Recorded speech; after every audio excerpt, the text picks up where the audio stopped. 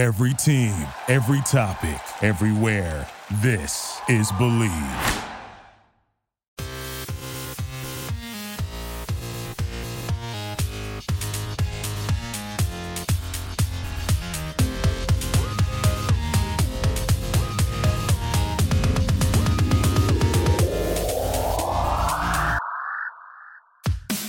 Hello, everybody. We are Matt and Kevin, and welcome to Season 3 of the Believe Overwatch League podcast from the Believe Podcast Network, the #1 podcast network for professionals. Please like, rate, and subscribe to us on iTunes, Spotify, Google Play, Stitcher, Luminary, and TuneIn. You can also find us on all social media at Believe in OWL and at Believe.com. This week, we break down the May Melee tournament, the dev update, and have an inside scoop on Project Aloha. Hello, everybody. Welcome to this episode of the Believe in Overwatch League podcast. Me and Kevin are here joined with two special guests. Special guests, please introduce yourselves. Yeah, so I'm Sky Kavaloa. I'm the director and lead of UH Esports and also the head of the esports task force at the University of Hawaii. And my name is Artie. I am also part of the UH Esports academic task force, and also I am the director of production for UH Esports. Cool. Nice for you guys to join us for this podcast. And the reason why we are having you here is because you guys were part of the Project Aloha stuff for the Overwatch League. So what roles did you guys play in making that happen? Yeah, so the Overwatch partnership with the UH was, again, a quite surprising thing for us to do. It was something that we definitely never expected to do. And so when we were able to drum up plans and support and forward planning around this, essentially, I sort of created 4 core groups of students that were going to take part in it. And so Artie and I and a bunch of other students were kind of, the pillars of that group, meaning that we were there from morning to night. And, that was something that was very important for us to support Overwatch's endeavors because, we really wanted this to be a success. And to have that success, we needed students that we could depend upon. Yeah, during that whole time, everyone kind of had equal part in the events that transpired, having just helping the Overwatch League staff to set up everything, and also learning about the whole production pipeline and everything that we could do, getting a little bit behind the scenes. I was fortunate enough to kind of be put in the position of tour guide a little bit, so I had a car, and I was actually living pretty close to where the OWL staff were staying. So pretty much every single morning before the actual work would start, I kind of had the opportunity to take the Overwatch League staff on adventures. It was a lot of their first times in Hawaii, so I wanted to make sure that they could, see and explore a little bit because they did not have much time outside of the tournament. So before we get into that, what's it like being in Hawaii during the pandemic? That's a good question because, essentially we haven't been outside of Hawaii during the pandemic as well. So it just feels like, one continuous sort of, lockdown that has never changed over the year. But relatively speaking, from what I see from, of course, the news itself and from friends and family, is that we have it relatively better than a lot of folks in the mainland in terms of our numbers and our vaccination rates. So coming to Hawaii was, the COVID issue was one of many factors for Overwatch when they chose Hawaii, is that, they were cognizant of the fact that they did not want anybody to get sick. They wanted to choose a location that was taking COVID seriously. And, that is not unusual. It's something that, other, publishers, developers, even entertainment media groups have been looking for, is actually island locations to hold events. I think something along, I don't know if you guys remember Fight Island of the USC.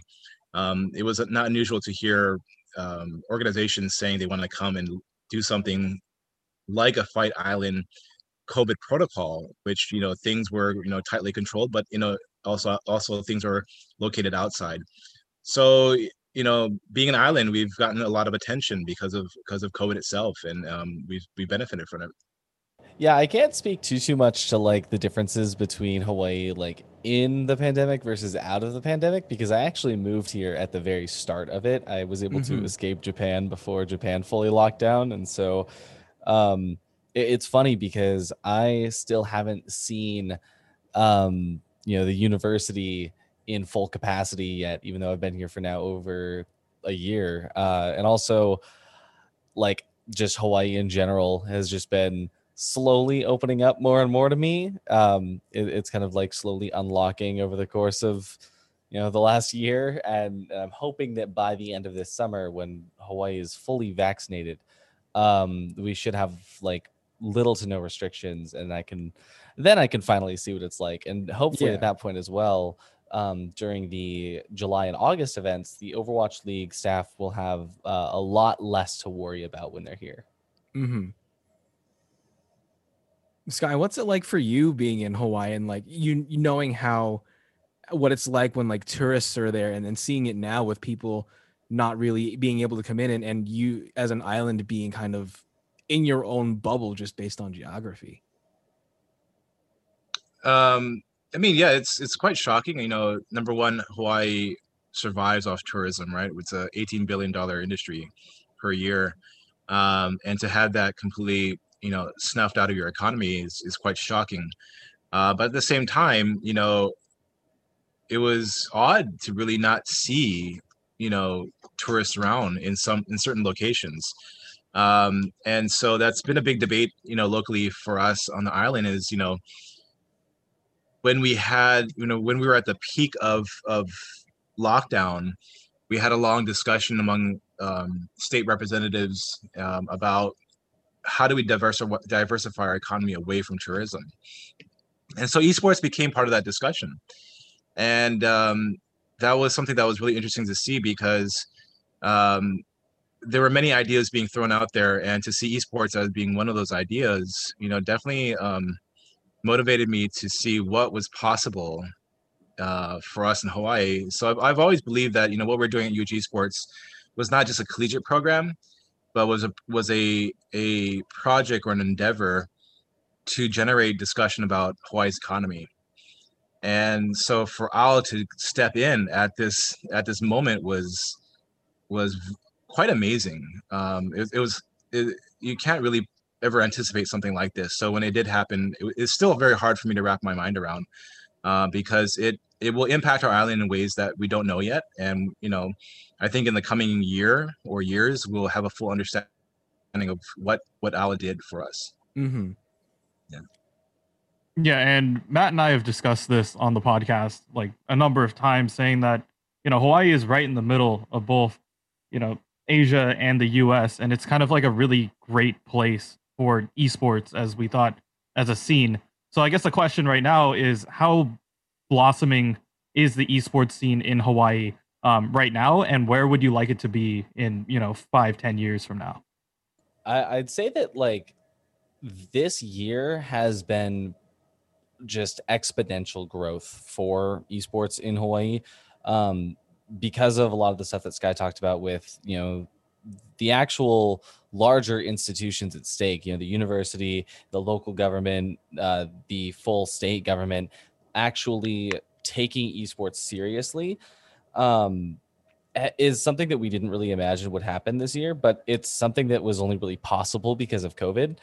And I think that it's kind of all going to be, before Overwatch League was really coming into play, we had made a lot of really good progress, and we actually started to have bigger discussions with what if an esports arena was built at the state level, what if we were able to host different events for the sole purpose of linking the East and the West. And then when Overwatch League came in, now we have these discussions happening at a much higher rate than ever before. We have a lot more publicity that is coming directly from this event. And I think the biggest thing is that before, people were looking at it as a serious possibility and like, yeah, that's something that we can think about. But now I think that it's starting to be looked at as what will be happening in the future. Yeah, and again, it's one of those things where, we've always believed Hawaii could be a hub, right? So when we think of hubs of esports, we think of course, LA, maybe Dallas, Houston's, Paris, in the EU, of course, and of course in Asia, and South Korea, and Seoul, and Incheon. But you don't necessarily think of sort of the island locations, and there's a bit of a disruption happening, I think, to that geography, because what we have now is we have Valorant being doing their tournaments out of Iceland, and of course we have Guam being used as a server location for CS:GO, and now we have us in Hawaii being a location for actual live events. Not as big as we want, of course. People, this is not an event in which spectators come to, but still, it's a very important first step. So yeah, the use of these different locations, I think, will be more important as we move forward, and kind of have a greater understanding of what global esports looks like. Because again, I'm very kind of cautious to use the word global esports, because I think it's too abstract. Geographical locations that are very different from each other, but it does, as you listen to Jon Spector talk about the Overwatch League, he's definitely talking about it as a global league, of course, but it's really quite dependent upon these very unique, very specific locations to pull off. Okay. So when you think about Hawaii as a location for esports in the future, would you see it as more of a general like esports destination, or more of as an Overwatch centric esports destination? I think that as a general idea, it's esports as a whole. I mean, it doesn't even have to go back to the whole link between East and West thing, because as we've seen with the US teams that were actually flown out here, for a lot of them, their entire team mantra leading up to the playoffs of the May Melee was, it wasn't even to make it to the May Melee. It was because they wanted to go to Hawaii. And so building out esports here, obviously we're going to have that ability to bring, okay, cool. Now we can have Japan teams versus American teams. All right, let's get South Korea versus, Western teams, all that kind of stuff. But I mean, you could honestly make the case for, if we have the venues for it, there's no reason that even just fully American based orgs wouldn't want to come out here, because who wouldn't want to come to Hawaii? Yeah, definitely. We definitely see it as a actual location in which people come to the islands.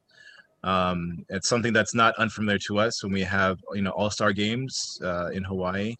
Hawaii is just a very natural location to have people come, all-star players come, chill out, week of fun, and then have a game itself.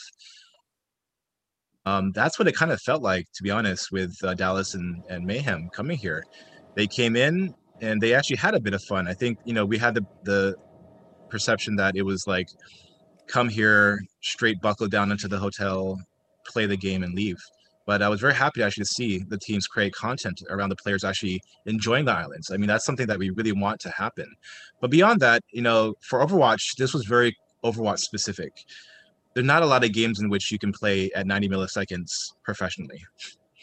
And so for Jon Spector, was the idea that, this might be, for now, a very specific Overwatch operation.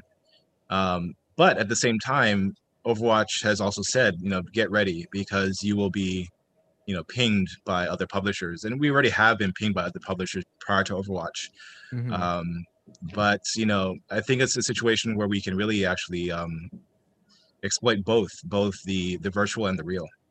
I guess my next question, when it came to Overwatch, how long ago did they approach you guys? Was this something that was months before we finally got, the Project Aloha announcement?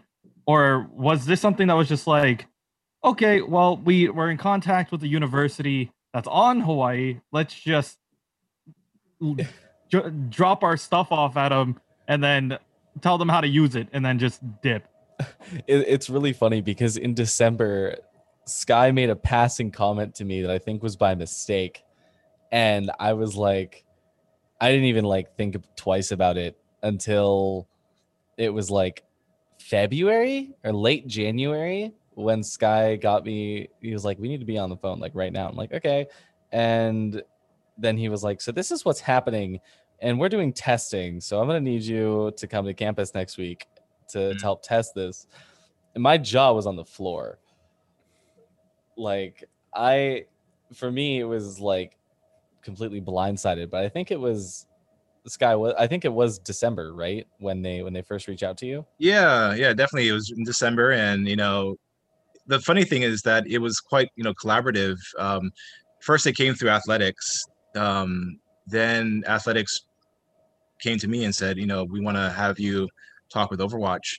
So this whole entire enterprise was actually something that I wanted to really make sure that people understand. It was across the board, the athletics department, the ITC department, UH Sports itself, that really worked together to really pull this off.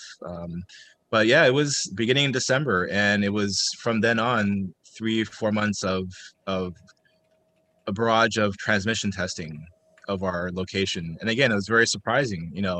I never imagined the debut of Overwatch coming to Hawaii to be in our iLab, but here we are. So this thing has been in the works for a solid like 5 months. Mm-hmm. Yeah. That being said, though, Adam Mears, who was in my car for pretty much the entire week, he actually told me about the fact that at the very beginning, this was a backup plan. I don't know what if we were their first choice or if we just ended up becoming their first choice because everything worked out so well. But Sky, do you have anything to say on that? Yeah, definitely. We were a backup plan. Well, I mean, I think there are many backup plans. I think that was the issue with Overwatch, is that there are just contingent plans everywhere. If we broke down, there would be another place. But again, it was contingent on this idea that, as we brought in Artie and a number of other students to do the transmission testing, could we get below 100 milliseconds? And I was very, very suspect about that. And I wanted to know. I mean, I of course was quite shocked because I was asking one of our students, do they not know that we have quite horrible ping in Hawaii? But regardless, I wanted to hear, what they had to say. So we went through the testing, and originally it was actually at 120. The ping rate was at 120, and what was happening is data was actually being transmitted not just to California, but to Chicago, and then being transmitted back to Tokyo. So we had to fix that. Everything was contingent upon rerouting the data. If that didn't happen, it would not have taken place at all. And that was fixed solely because of the ITC department. They have control over the actual network cables that go under the ocean to, both to California and to Tokyo. And they were able to open up a channel specifically for Overwatch game server data to travel through, just specifically to go to Tokyo. And it was crazy to actually be like in the game while they were doing these tests. And I saw the ping when we were connected to Tokyo go from 120. And then they said, okay, we just applied the change. Let me know what happens. And I just watched the ping drop down to 87 milliseconds. And I was just in shock that something like that was even possible. So it's almost like a flick of a switch, and it's the difference between night and day. It's all just depending on the routing. Yeah. Essentially, it was the direct routing, and again, it's one of these things where Hawaii is in the middle of the South Pacific, but sort of the Trans-Pacific undersea cables in this area are quite vast and of course are quite complicated. And there's a lot of politics that goes into building out these cables and getting them actually connected to Hawaii. Actually, a lot of companies bypass Hawaii because it's actually much easier because we have a very complicated process of landing cable locally. And so this has been an issue that has been at the fore for the IT community here locally. on island. And our president of the University of Hawaii has actually played a very important role in building out broadband infrastructure on the islands itself. So there's so many ways in which the story has gained traction. And from the state side, they're very, very much interested in understanding how does this help the state in supporting and creating more infrastructure locally. And so we just kind of been sort of fascinated how different communities and different stakeholders look at what has happened with Overwatch and UH and actually see different things than we do as gamers, perhaps, in this. The next one for me is you guys got on the phone, you got the news that you guys are moving through with this. At what moment did this feel like it's actually happening? Was there a specific moment for you guys that you felt that? Oh God. Yeah, Sky knows that if anyone, it's me that's the most painful about this, because contracts were not signed until the Monday morning that the staff were flying in. I had made the announcement video and had been in talks with the graphics people here at UH Esports, and we had everything ready, and I had all the Twitter posts queued. I had the YouTube videos on unlisted for probably like a week and a half, waiting for the contracts to be signed to hit go. And it never happened. It still felt kind of like, okay, this is happening. We recorded it. We have all these graphics. We have all these secret channels in the Discord, and all we're slowly bringing on more and more people and getting them to be involved. And it just slowly over the last few weeks leading up to it, it started to feel a little bit more real. But to me, it didn't feel real until I hit the post button on Twitter, and people started flooding in with support and comments and questions, and that was when it started to feel real. Because also I think 2.5 or 3 hours after I hit post was when the Overwatch League actually arrived, or at least the staff had arrived on campus. But it was just really funny because for the longest time we were like, okay, 2 weeks before we're going to make the announcement, we are going to have so much content leading up to it. And then, all right, we didn't hear from them this week. We'll wait for the weekend. We'll hear from them next week. Oh, okay. Hey, cool. The contract was signed by one party. Now we have to wait for Overwatch League to sign it. And then Overwatch League didn't sign it. They had to change something. And then, we're waiting for them to sign it again. And then Monday morning was when it was signed by all three parties that needed to sign it. And I could finally hit post. And we were just so stressed because didn't know if we would even be able to post any announcements. That sounds so stressful. Yeah, exactly. Yeah, the contracts were, Overwatch warned us very early on that their side takes a lot of time, and we kind of laughed because we wanted to make a bet who was going to be slower with getting legal to look through documents, because we thought we were going to be much slower at the University of Hawaii. But yeah, they're no offense, but they are damn slow. And I think even funnier too was that we were ready to hit the announcement button before major news organizations had heard about it, which I felt pretty proud about, because it's I'm finally somewhat in the know. And then some article came out. I can't even remember what the first article was, but it a few days before USA Today had their article, there was one more, and I was like, oh no. I hope nobody reads this that's close to the university. And then the USA Today article got published, which that was before the contracts weren't signed or anything. That was our deadline was all right, we have to have everything ready before this USA Today article drops. Right. And then contracts weren't signed, USA Today article drops, everybody knows about it. Overwatch League happens, the May Melee qualifiers were going on, and I think one of the casters said something about it, and then suddenly the entire community was blowing up about Hawaii, and then it was kind of public, but at the same time not, because they hadn't officially announced anything, but everyone was saying Hawaii, and the teams were saying Hawaii, and they put that on stream, and everyone knew, and we couldn't say anything.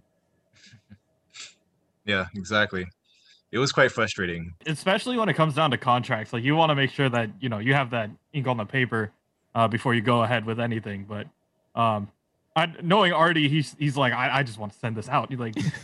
He was ready. He had the finger on the button, just waiting for that to happen. I was So- updating my Discord like status like every week. I was like news on Monday. Yeah, And I was like, news. sorry, It's like news next today." Monday. And it was like, guys, I swear promise it's there's soon." news. But it was so funny to just watch all that unfold. And yeah, it was pretty cool. So let's now get down to the actual event itself. I know Artie just posted a video on his YouTube. Everybody go check that out. It's a really great walkthrough of the process. I'll link it on our social medias. Yeah. I'll remember to do that, I promise. But from your perspective, from the guys who were actually there doing the whole thing, could you walk us through the setup? Like what happened, before, during, and after the event? So originally we didn't really know too much about what was going to happen. We didn't know how much actual production was going to be happening at our in our facilities versus just kind of like tournament stuff and the teams playing. And it turned out that it wasn't much. It was really just there were observers and there were the players. And then there was a lot of networking PCs that were handling a lot of the traffic with relation to the player cameras and different feeds for the observer stream and also the individual player feeds. But outside of that, there really wasn't much production stuff. So mostly it was just tournament organization stuff that the students were able to kind of get their hands on and work with. And that was also pretty bare bones because it was mostly just setting up to Overwatch League standards. And it was really cool because the first day that they came, they checked out all the spaces that we had and all the rooms that we had laid out for them before their arrival. And they were like, yep, this is going to work. Okay, we're going to have to change this, but this is going to work. We'll set this room up this way. We'll set that room up that way, and we'll be good to go. And so we kind of just set that plan out. And then Tuesday came around, and that was when all of the students kind of came in groups, socially distanced and with masks and all that kind of stuff. And at first, because we didn't know, like, are students going to be doing production or are students going to be like handling like actual things in relation to this? Like, we tried to get like a little bit of a backup in the form of one of the local esports productions here on the island. We brought in their whole staff of like 4 people to have them help us. And turns out we didn't really need much more than manpower. And the other thing too is that Overwatch League had asked us originally for, what was it, they were looking for 5 to 10 students. And then Sky was like, here's 25 students all ready to help. And Wow. and I was kind of like nervous at first because like dang, like, are we gonna have room for everybody? But I'm so glad that we had as many people as we did, because it was basically all like groundwork and getting, moving tables and adjusting the size of tables and getting PCs set up and getting all the cabling done and getting, networking cables plugged in and run around the room and setting up Raspberry Pis and cameras everywhere and setting up the walls and setting up the lights. Like, it was so much that it was really surprising how fast it got done, because they were like, all right, we have to set up the iLab for the Florida Mayhem. They're going to be here in like 4 hours. I was like, okay, cool. 20 kids running into a room, setting up PCs, pulling them out of the case, done. Like, we had so many people that the manpower wasn't even an issue. Yeah, so that, the idea of, how many students were going to be participating, it was interesting because, 5 to 10 students, I thought that, that's great. And that's what they imagined could be possible, or what was needed. But at the same time, we at the university wanted to make this an experience for as many students as possible under realistic expectations. And so I thought, 10 students, we can easily blow past that. And I created a schedule for Overwatch in which we kind of staggered the students who came in. I created different core groups. And by doing that, we actually were able to have sufficient students participate in a way that actually made things run very smoothly. So, they thought, of course, 25 was way too much, but at the end of the day, it was more than enough to get things done very quickly. But also in a way that, students had things to do. Overall, I would say students had stuff to do, and they were able to not just do stuff physically, but they were also able to talk with the staff. We got several sort of 2-hour sessions with Adam, who's the operations director for Blizzard, and Jeremy and Greg, who are IT, and they literally just ran down their entire job of what they do with our students for a straight 2 hours. We had just one-on-one sessions with Adams. Again, that was the competition operations individual, in which he would talk about sort of the global network of things that needed to be prepared for running a tournament like Overwatch does, in terms of setting up communications, making sure teams are prepared before tournaments take place, and also discussing how deeply reliant the league is on for translators, especially, of course, Korean translators. And that was especially relevant for a number of our students who actually are interested in Korean studies. We also have one of the oldest Korean studies programs in the United States. So we were able to talk with Swing Chip, who, of course, is the GM, but also is somebody who kind of operates as sort of a motherly figure who really kind of like cracks the whip with mayhem, and is able to bounce back and forth between Korean and English. But she also elaborated on how important it was or is for the league to have Korean speakers, people who can translate and speak Korean itself. So yeah, like Artie says, it was a lot of groundwork, but it was also a lot of very detailed behind the scenes discussions about how they run their jobs, what they do in their jobs. Yeah, the students really, really appreciated that. I think, at the end of the day, the goal of actually having this internship, which it's an internship that students get credit, was actually for them to create connections with the actual staff itself. That was one of the beautiful things about this, is that the staff were just absolutely fabulous. Their willingness to take time with our students was unprecedented. I was quite shocked at how careful and considerate they were in doing that. Yeah, nothing is more important than like honestly firsthand experience, being able to talk to somebody who's in the industry, and especially when it comes to like workflow of a difficult production or even a global production such as the Overwatch League. Just having either a couple minutes, or in your case, almost a couple hours of their time in order to really dissect what they do. It's very beneficial, especially for um, up and coming esports workers and people who want to be in the industry. Yeah. I know personally for me, like I was able to work with Mushu Beef, who was under he was like working with Golden Boy early. They kind of had like the same like career path, and he was the one who really got me into casting. And so from there, like luckily, later down the line I met Artie, and here we are. So yeah, I guess we keep moving on with this. Let me make sure that I am on the right part. There it is. Okay. So what was it like to meet the players? You had both the Florida Mayhem and the Dallas Fuel come in. How was it meeting them for the first time? And having Overwatch League pros on campus. Well, kind of as Sky said, the league is really dependent on translators. There was only one player that was on Dallas Fuel that spoke actually like really really good English and wasn't shy.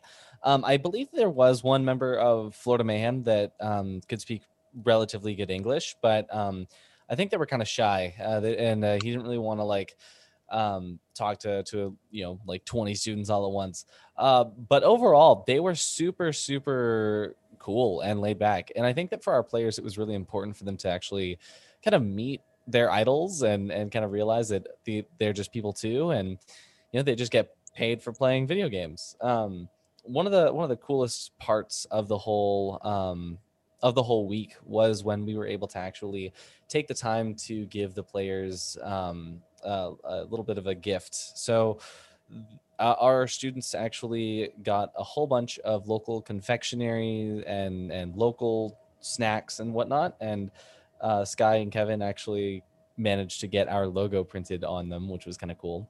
And we also got ukuleles for them to sign. And so it was kind of like the one time that the students and the players themselves actually could interact together. And it was a really cool moment just to kind of watch it all unfold, of how stoked the players were to like get these gifts from the place they were so excited to go visit, and also how really thankful they were for the cards that the students wrote them, and how excited they were to sign our ukuleles and give us something. And they were all super thankful for everything that we provided for them. But we were also thankful for how nice they were, because there was not a single time that they were like, anything close to a problem. Like they were absolutely phenomenal to kind of be around. And yeah, I just think it was really just a cool experience.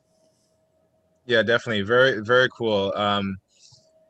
The players were quite, focused on what they were doing. So when they first came in, they were sort of like they just sort of walked into our lab and went straight to the computers. And, I think for all of us who were kind of like slightly starstruck, we were just thinking, gosh, wow, professional Overwatch players in the iLab. It was kind of like surreal. But as the days progressed, as we started to prepare for, the Hawaiian snacks that we were going to give them, as already said, it was actually nice to see them kind of relax a bit. And, basically for the majority of the time we saw them at their computers, but they came out, they signed our ukuleles, and we gave them snacks, and we, were able for a brief moment to interact with them. And that's mostly with Florida Mayhem, with the snacks that I was able to see with the interaction. But at the end of the Dallas game, the team came out for a team photo, and our students, were also eager to get personal photos with Sparkle. So, we ended up asking Helen for photos with Sparkle himself, and we got a bunch of students standing with Sparkle, getting their pictures taken with him, which I think he was a little bit stressed at that time because he had just lost his wallet right after the win. So it was kind of like we're all looking for his wallet, but still asking for pictures. But they were still very kind and very generous, and of course in a very good mood to do that. So overall, it was just a really fascinating interaction that we had with them. And after that interaction, we, our students posted that, for some of them who were, hardcore Shock fans, they had slightly a soft spot for Dallas, and so they posted that and said, it's great to meet, a team like Dallas to be able to hang out with the May Melee champions. How was interacting with the players different from interacting and working with the actual league staff, if at all different? Worlds different. I think mostly it's because of the language barrier, but also a big part of that was that the players were there to play. They kind of like Sky said, they came into our iLab, and I before I was even done filming all of them coming in, I think that it was a BQB that he actually was already playing Overwatch by the time I turned off my camera. Like I turn around and I just see it already running. He's already logged in. He's already on the esports server. I'm just like, how did you get there? And so like, they were at work pretty much the whole time. And so, we had some interactions with the team's managers and social media managers and all that kind of stuff. But the staff was a much different experience. So all of the staff that came were extremely personable, and they were all also personally interested in our program, which I think was really cool. So a lot of the students were able to have awesome one-on-one interactions with Adam Mears, the comp ops guy, the IT people, Greg and Jeremy, as well as the tournament organizer, Chris, and also the director of global operations, Mary. A lot of different experiences, that they had shared with us, or different little peeks into the inside of, esports as a full career path.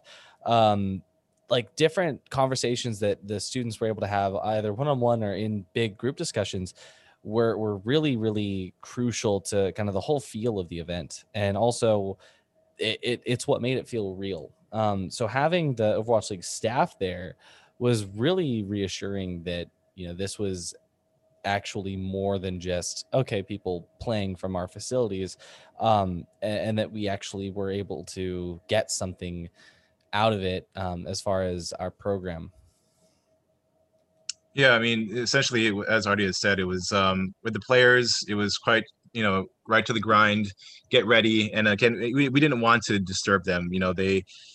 I think one thing we noticed with elite players overall, that, anything can sort of tilt them or disrupt them, and it can sort of be lasting. And so we wanted to kind of just keep that, separate and make sure that they had everything they needed to perform their best. But yeah, with the staff, with Owl, it was actually wonderful. I've been talking with them since December. We gotten to know each other, for quite a while. So it was nice to actually get to see everybody face to face and get to know them personally. Chris is actually one of the individuals in the staff team is used to be a surfer and actually surfs, quite regularly now. So we, him and I talked a lot about surfing, and it was kind of awesome to share that little sort of moment together, because it's not just all esports, right? These are individuals with very different passions and interests. And so it was nice to kind of connect with individuals as sort of just humans, right? Beyond just them being, Overwatch employees. So I really appreciated that part of it. I also went surfing with Chris on Sunday, and dude, he carves it up out there. Yeah, he's a good guy. So what was the different feedback that you got from the different players and from the staff members, like throughout and then after the tournament? The feedback that we got from the staff was 100% positive. Like the few issues that the players had with the spaces were things that, couldn't really be fixed. Like, the one of the rooms that actually the room that Dallas Fuel were in was a little bit small. And I think that for next time we're going to be swapping out some of those rooms maybe, but it was like, something that wasn't really much of a problem, more than it was that, and this is Adam Mears' words, not mine. The players had been babied for a long time and used to really, really nice facilities, like, the Blizzard Arena and also their own organization's facilities. And so being at an away campus that's not built for esports, such as a university, there were just a few things that were different. But overall, everything worked pretty much without a hitch. Like, I think that the biggest issue that we faced was that we had to adjust desk sizes for a few players, but that was actually the only problem. Everything else went completely flawlessly, and that left a really big mark for the staff. I know that John Spector was extremely grateful that everything went off without a hitch and that there were no problems. And he actually texted me after he got back to his hometown on Monday, and he said that he's thrilled that everything just worked. That's the great thing about this, is that this all was actually well done, as best as we imagined it could have been. There are many ways in which this could have been a disaster, but what we pulled off was quite unique. The level of play, the ability to have the teams in a location in which none of them ever said anything bad about what we provided them. That was very important to us. So the idea that they were able to play in the iLab in the ITC building and to see it as a fair location was very important for us. And also for the fact that we actually had a team in Hawaii win was very important for us.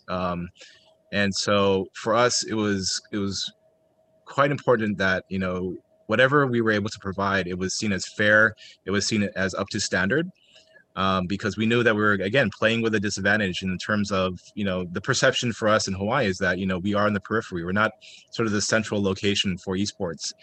And, if, we can do something that is seen as above par in terms of, providing the community a world-class experience, I think we hit the mark, in my opinion.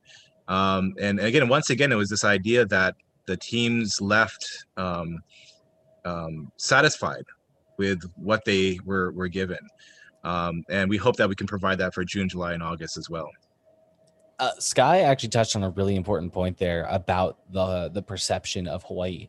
One of the biggest reasons that we were really rooting for Dallas Fuel wasn't really because of their underdog story or because of the fact that they were, like doing pretty great, but it was because of the fact that they were here in Hawaii. Them winning in Hawaii was pretty massive because it, like, just like Sky said, it brings us into the forefront. But at the same time, it's the opposite that was kind of scary. If the Dallas Fuel had lost, what would the narrative have been? Right? Like, it would, like, fans that were kind of upset, would they like try to blame it on Hawaii and the bad facilities, or something like that? So having the Dallas Fuel win to prove that we were that we were giving them a fair shot and that we were providing something that had little to no disadvantages was massive. And it also sets the stage for the future events, for the June, July, and August tournaments. There is already the expectation of, all right, this is where the teams win. This is what people can expect. And taking from that, the bigger picture of things, going back to our previous discussions about esports as a whole in Hawaii, this is a place where big tournaments can be won. This is a place where if we fix the small issues like not having a proper esports venue and being able to provide consistent server connection, this is a solid location that can contend with the best of the best. So a win for Dallas was a win for Hawaii. Absolutely. Yeah, absolutely. Yeah, that was really, really important. Imagine both teams losing. It would not be unusual to have people discuss whether this would be a location if it was repeated in June as well. And again, we're working with the perception that Hawaii is a new location.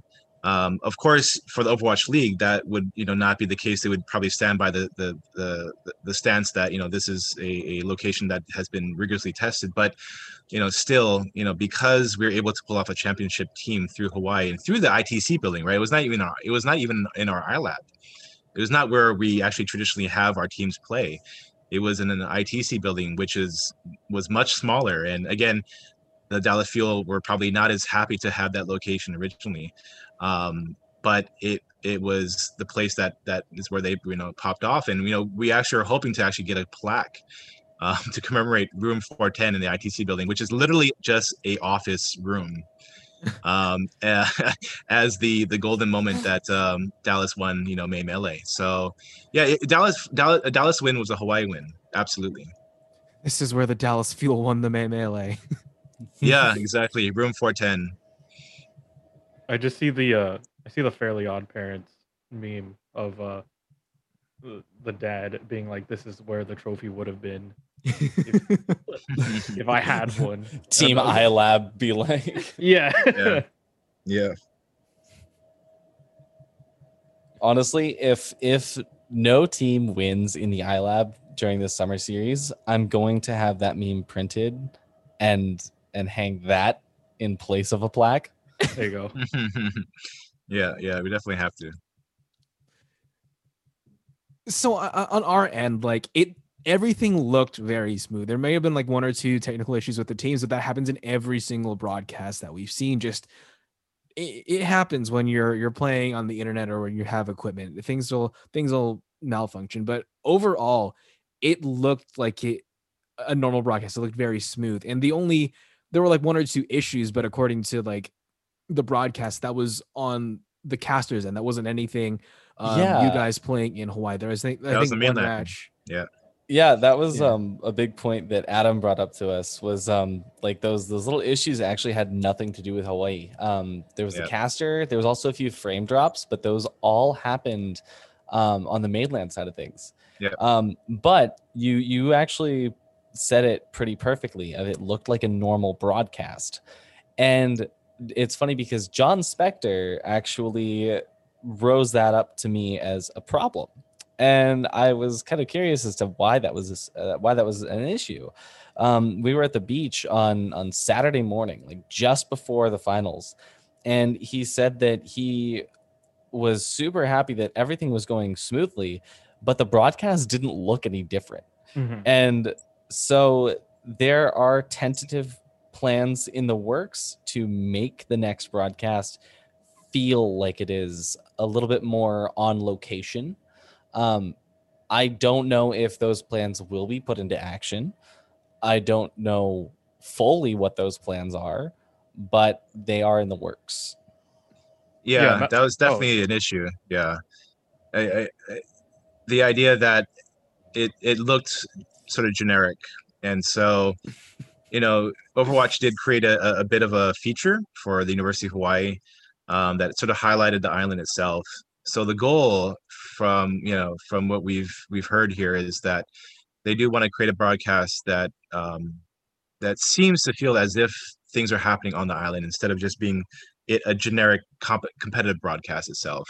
So I definitely would love to see that, and I look forward to the plans that they have. Kevin Yeah. and I literally talked about this earlier. Yeah, we were mentioning like one of the big things that we wanted that we missed from the main Melee tournament was just literally B-roll. Like if there was B-roll of Hawaii, either the beach, Diamond Head, like anything, I would have felt that a little bit more. And I hope that they incorporate that, especially into the June Joust and all the other tournaments that are coming down the pipeline. But yeah, I do understand what he was saying. Like, if it's too generic, they won't know that it's like, it took place in Hawaii. So I'm glad that they should do something about that. And again, I think it was quite surprising for Spectre that the teams were actually, again, as we talked about before, excited to come to Hawaii. That was the key. That was the clincher. You had teams doing cheers, right? Flutter Mayhem saying "Go Hawaii." And I think they should lean into that a bit more, because this is the entire gist of coming to Hawaii. For a lot of these Korean players, they have never been to Hawaii itself. And so, to be able to take that more seriously on the broadcast, I think would do wonders. Even to offer like a trophy to the players themselves. I actually have a Tongan woodcarver friend locally who makes fantastic tikis. It's not beyond common sense to suggest that we give away, Overwatch June Joust / Tiki. It just makes sense in my opinion. It's funny that you mentioned that, like the Hawaii, like I totally relate to that concept of like the reason why you want to go to this is because you want to be in Hawaii. When I was in high school, I was in marching band for a year, and like every 4 years, the marching band would go to Hawaii to compete. So like once in your marching band career, ideally, you would be able to perform in Hawaii and then just experience it for a week. Marching band, our new director was so terrible, I only lasted for a year, but I seriously considered putting up with him for 4 years just so I could go to Hawaii. So I absolutely They did that in my understand that marching band sentiment. program too, except the year before I came was the last year that they went to Hawaii, so I never got to No. enjoy it. I did it for all 4 years and never got anything. Oh, But now he's there. He gets a. Yeah. But now I'm jokes on them. So yeah, so everything went super smoothly that we saw. Was there anything that you can tell us? Were there any behind the scenes fires that happened that like we never would know about? I wish that we had stories like that, but like, damn, y'all were just perfect. There was stress, but Of course. there was no problems. Like we had to adjust the player desks. That took probably like 2 or 3 hours, but that was it. Yeah. It for this tournament itself, it was as you said before, fairly smooth sailing. So we don't want to jinx it, and fingers crossed, be able to do that for June and July and August. We will have a bigger cohort of students that will take part in the June Joust. And so we want to make sure that, again, those students have the ability to do as we did for the May event. So yeah, we're looking forward to it. And I think, I think it's going to be great. this was, I guess, a new experience for everybody, but like, you must have had your perceptions of what it'd be like going into this. So was there anything that like hit you by surprise or that you weren't expecting to have to deal with during this this experience? Not necessarily something we had to deal with, but I think that the most unexpected thing, and I think that Sky and I have the same answer, is how chill John Spector is. Right. Sky used the word disarming.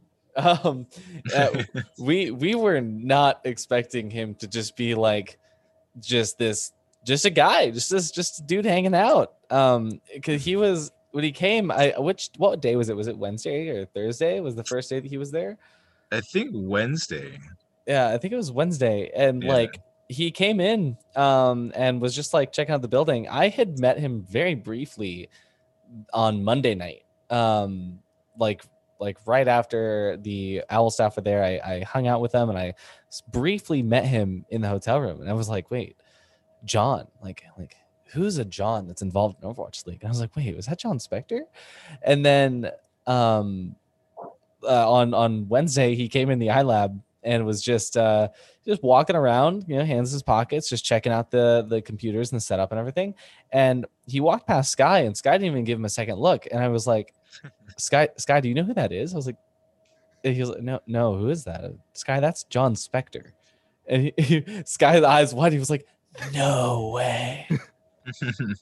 Yeah, it's quite nuts to have, you know, him just chilling in the iLab.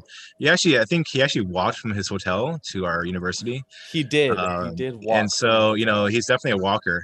And yeah, it was, like I said, you know, he's quite disarming that he would sit down, you know, with us in a room and just talk for a straight hour, just chilling and chatting with us for a straight hour.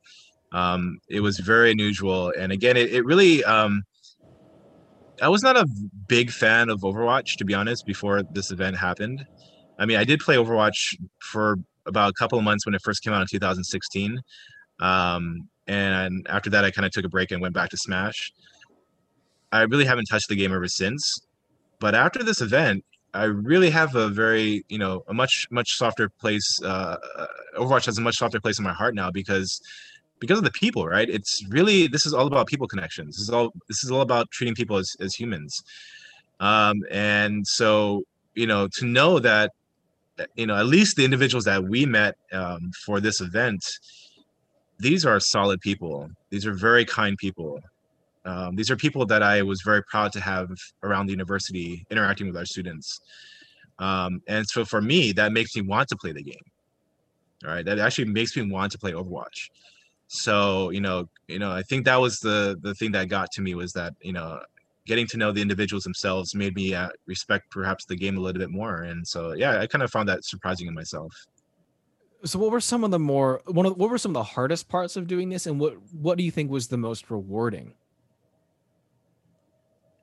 I'd say that the hardest part was probably just you know, managing the expectations of, you know, of everyone involved, that, like, you know, guys, this, like, please don't stress, you know, poor Kevin, our program director or program assistant for UH Esports, he Mans was stressed. Yeah, I mean, yeah, definitely, you know, making sure that, you know, I think for the future events, we want to distribute a bit of the work, and to make sure that a lot of the burden is distributed across all students, because yeah, there is a tendency for us to want to, you know, to take charge, the leadership, to make sure that things are running smoothly. And again, that's, I think, perfectly okay in the beginning, because this is quite new. We wanted to make sure that things did run smoothly as much as possible, and we accomplished that. But I think for future events, you know, I think we're comfortable enough to understand the workflow and the cadence of what's going to happen for June Joust. And so for us, it's to make sure that, you know, we distribute those responsibilities for the upcoming events. And then to answer the second part, the most rewarding, for me, the most rewarding was being able to hang out with the staff, right? just kind of chilling and being able to take them around. I got to take everyone on a hike to Diamond Head. I got to take them to the beach. I was not expecting to have that role and to kind of like play the tour guide. But that was really, really rewarding for me to kind of just hang out and just kind of shoot the shit with them. Yeah, like it was really just a fun experience. And I think that another big rewarding aspect of it was like just having all the students together in one space to watch Overwatch League. Because, with COVID, it has been over a year since a lot of people have been in person.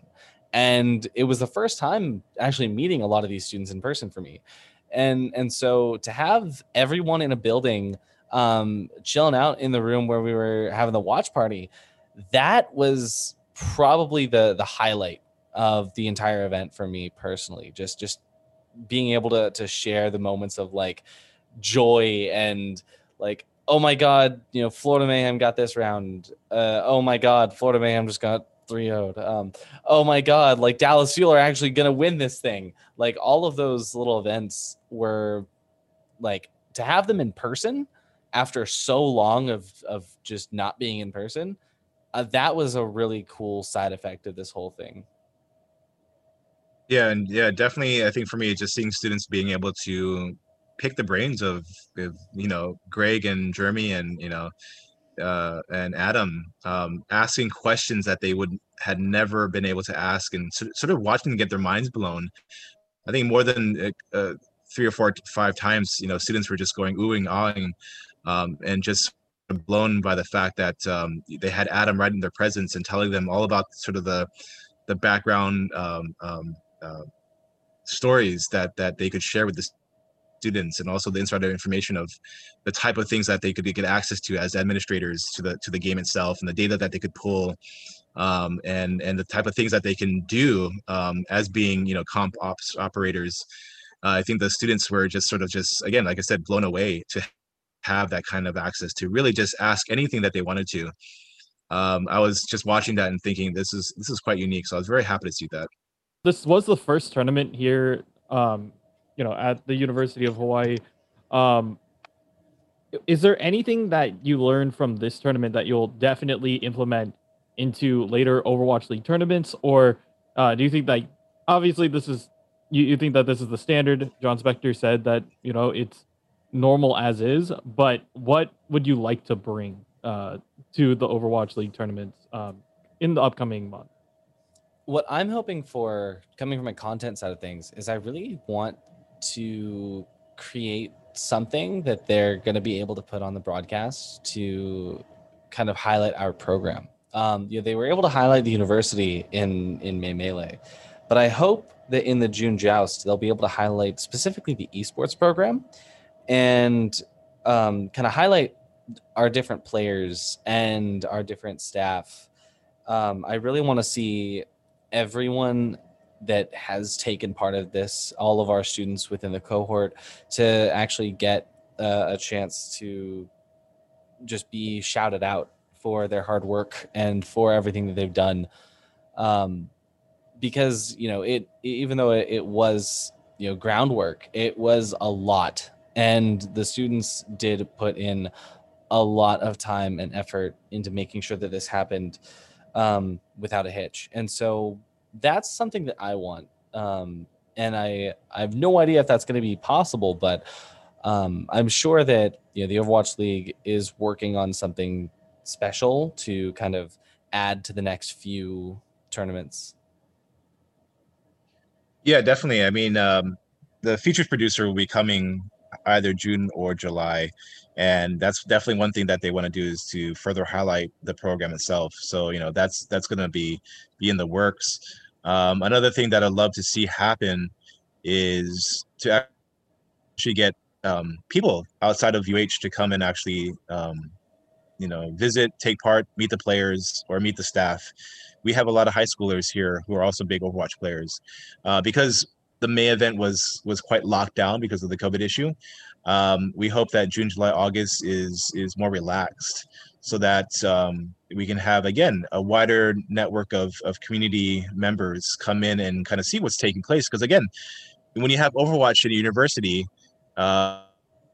you do kind of expect to have some ability to see what's going on, because everything right now is kind of behind closed doors and it's a bit of a black box. So I think for the Overwatch League, they also would love to invite, again, like I said, high schoolers to meet the players, maybe to have a fan meet and greet, or even to do some Zoom sessions, which is something we planned. But the key is to actually open this up more. That is something we plan to do. Yeah, that is all going to depend on the state of COVID during the next few tournaments, and also it could have a lot to do with the vaccine passport that was just rolled out, I believe, yesterday for Hawaii. It's still really unclear what the restrictions will be like for vaccinated people, but as our staff and students are slowly, everybody is becoming fully vaccinated. I hope that we will be able to open it up, possibly just to people, even if we can get something like, you can come in and see it, but only if you're fully vaccinated. I think that would be a good compromise, but we have no way to tell at this point whether or not something like that is even possible. If it is possible, please let me know. I will book my flight immediately. I mean, I've always wanted to go to Hawaii, and considering I didn't get to go for band, I mean. Do you think we would write this off as a business expense? Oh, absolutely. There you go. Absolutely, I'd write this off as a business expense, a business trip. Come on.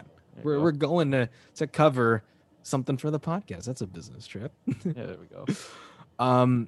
But so, like, considering that you actually had two teams there in person, this is the closest thing that Overwatch has had to a physical home since the Blizzard Arena closed down. Was the last year, I think. That was last year, right, Kevin? Last year, almost. Yeah. Okay. It feels like 2 seasons ago. Yeah. It feels like a while. Time has no meaning in the time of Corona anymore. Yeah. But so you guys have been closest thing that we've really had to a physical home for Overwatch. How is operation going to change for you guys if and when the league gets back to holding in-person tournaments? Yeah, that's a good question. I think it's something we've been kind of wondering about as well. Is this a one-off? Is this something that just happened because of COVID?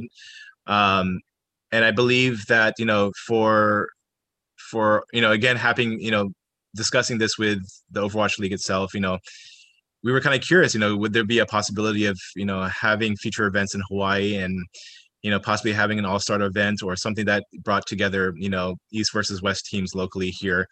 That is one thing that we would like to further sort of entertain when we move forward in terms of supporting esports in Hawaii. But we're not looking at this as something that's necessarily going to be long term. I think there could be prospects of this happening again, at least one more time.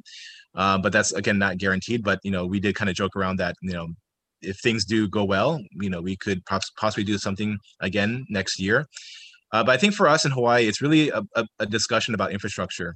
What can we build? What can we create as Hawaii gets out of COVID? Because again, our numbers are relatively better than the mainland, so we will emerge out of this probably sooner than other states. When that happens, do we have the infrastructure to hold events? I think that's the key question, and that's something that we are proposing for the state as they renovate. We have a stadium locally called Aloha Stadium, and that's our main sports stadium. Is there a way for us to actually build out a component of our stadium that will support esports events? That is what we're kind of looking at for the future. Yep, Sky pretty much nailed it on the head with that. As far as I'm personally in the camp that this is a one-off thing, at least for the university. But I think that if we can get a proper esports arena built that can actually house 2 to 4 teams, I think that there is a big possibility that it would just be the normal to have the East teams fly out, the West teams fly out, meet in the middle, and have that actually be something that could recur, not just for Overwatch, but maybe for multiple different esports, especially like, Valorant, they all went to Iceland. There's no reason that can't happen here. It's just the question of infrastructure. What did you guys personally take away from this experience? You had the Overwatch League come in, you guys put on an amazing broadcast, but what specifically did you gain as a person? And also, what did the university gain from this whole event as a whole? So for me as a person, I think what I gained was, I think, a very important thing. It was that first hands-on experience of seeing, well, what happens with a league like Overwatch when it comes to creating this global spectacle, right? This global entertainment form. For me, I do play games. I love video games. Again, I love Smash. I come out from the Street Fighter scene and the fighting game community. But this event itself was something that I thought was, at least for me, quite unprecedented in getting this kind of access and seeing this being pulled off in that respect. For the university, it's incredible visibility. All right, the Overwatch League has done a tremendous job in promoting the University of Hawaii, and again, I'm quite surprised at how much they have supported, not just the University of Hawaii, even UH Esports. I did not expect them to be as engaging with our actual our Twitter account as they were. So the university itself has gained visibility in being a location that is serious about esports. So my hope in the future is that through this event that we have further investment from the University of Hawaii in supporting our program. And by supporting our program, what I mean by that is both, infrastructure, computers, a location. Hopefully we'd like to actually have the iLab renovated, but also supporting positions in growing the program through hires themselves, because we have a fantastic crew of people that do a lot of work at UH Esports and definitely deserve to be recognized for it. Yeah, honestly, as far as like from the university perspective, that's also what I'm hoping for as well, especially just how much validity this added to our program and how this really legitimized esports for the university. But on a personal level, I was just surprised at how laid back everybody was. And, this is my first time being at a large scale, like in-person esports event in America.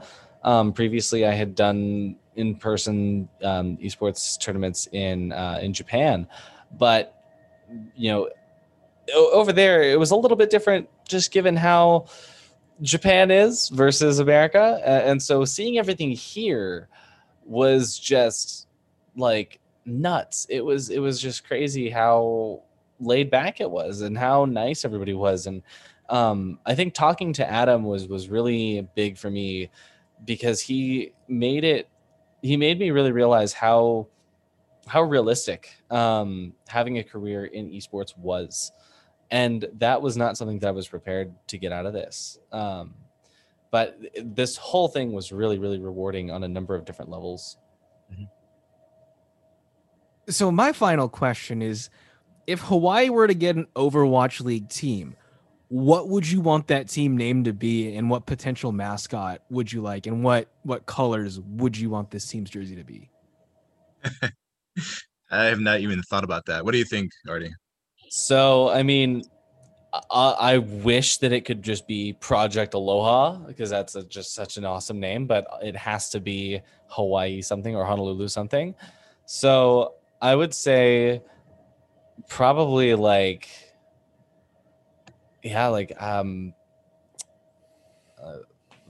pineapples, the coconuts, the palm trees.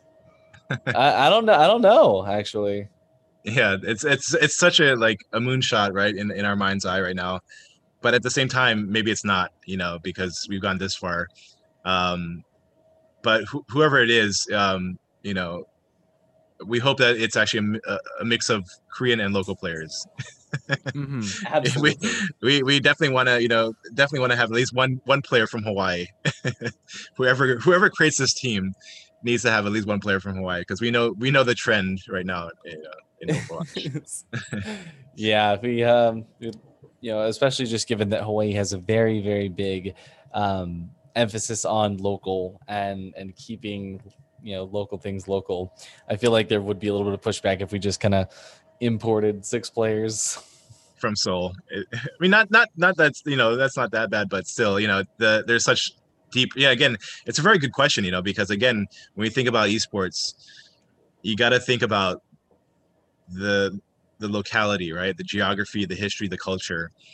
And not saying that, Vancouver or San Francisco or Dallas doesn't have that history, but Hawaii is very different, right? Hawaii is very different when it comes to sports, high school sports, youth sports, esports. And there have been lessons in the past where organizations have come in assuming that, there's a template here that they can replicate, and it has not worked out. And so the goal is to make sure that, if there is a possibility in the future for having a team or professional team, or if there's a billionaire somewhere in China that wants to create something here locally, that they really take it seriously, that people from Hawaii want to be involved with these decisions. And I hope that can happen. And so when we do end up making a Hawaii Huma Huma Nuku Nuku Apua A team, it's gonna really be big on that local influence. Yeah. I can't wait for Sideshow to pronounce that name. That's the fish, right? That's the ocean sunfish. That's a state fish. Yeah, the state fish. Yeah. Where can people find you if you want to see what your guys' content is? If you have any content you want to plug. So the official UH Esports Twitter account is at UH Esport, singular. Could not get the plural one, unfortunately. Also on Instagram, UH_esports. And then also I'm uploading stuff to my personal Twitter and YouTube, and that's at ArtysOP on all socials. All right, Sky and Artie, thank you so much for joining us and talking about your experience with Project Aloha. We look forward to seeing what you guys do for future broadcasts, and congratulations on the resounding success that this was. Yeah, thank you guys. And definitely stay tuned for more. Yeah, thank you guys so much. All right, guys, thank you for listening to this episode and this interview with Sky and Artie. Give their content a follow UH Esports, and we will see you next week for our regularly scheduled broadcast. Adios.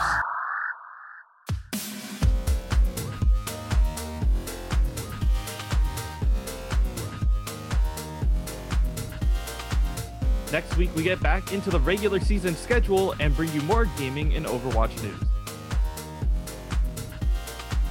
Thanks for listening to this week's episode. If you like what you hear, please like, rate, and subscribe to us on all your favorite podcast platforms, and follow us on all social media at Believe in OWL. Questions or comments? Please send us an email at believeinowl@gmail.com. If you'd like to advertise with our show, please contact our network at Believe.com. Thanks for listening, and we'll see you next week.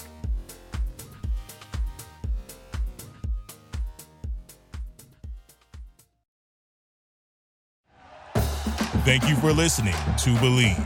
You can show support to your host by subscribing to the show and giving us a 5-star rating on your preferred platform.